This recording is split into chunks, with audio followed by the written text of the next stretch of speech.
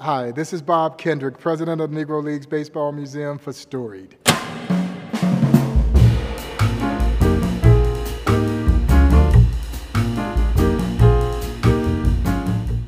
Allow me to introduce you to Rube Foster, the genius.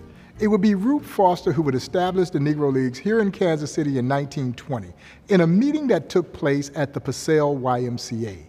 Rube Foster, without question, is the greatest baseball mind this sport has ever seen, and virtually no one knows who the heck he is, even though he is rightfully enshrined in the National Baseball Hall of Fame.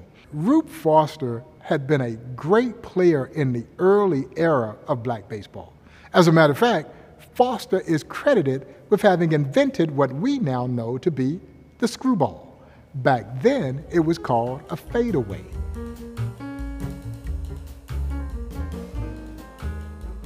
And Rube perfected this pitch.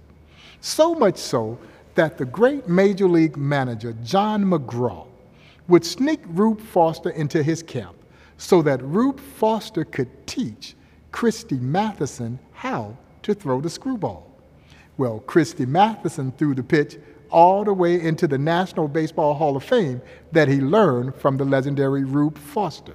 Foster never got credit for it, but Foster was best known for being this tremendous leader. He would organize the Negro Leagues here in Kansas City in 1920. He would become the president of the Negro Leagues, or as we like to call him, the father of black baseball. But he also owned the Chicago American Giants, and he managed the Chicago American Giants. And as a manager, Rube Foster was known to fine his ball players in the early 1900s as much as $5 if they were tagged out standing up. They were supposed to slide. Rube would draw a circle down the first base line. He would draw a circle down the third base line. And if every one of his players couldn't drop a bunt inside that circle, he would fine them. He was adamant about the style of play that became signature of Negro Leagues baseball. Fast, aggressive, daring. They bunt their way on, they'd steal second, they'd steal third, and if you weren't too smart, they were stealing home.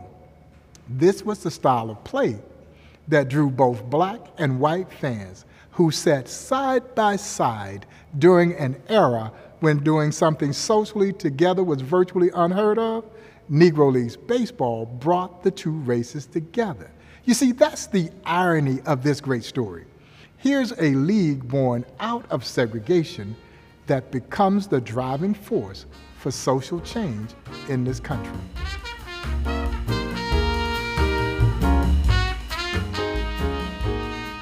This has been Bob Kendrick for Storied. 22 amazing stories of the Negro Leagues in 22 amazing weeks. Stay tuned for the next episode next week.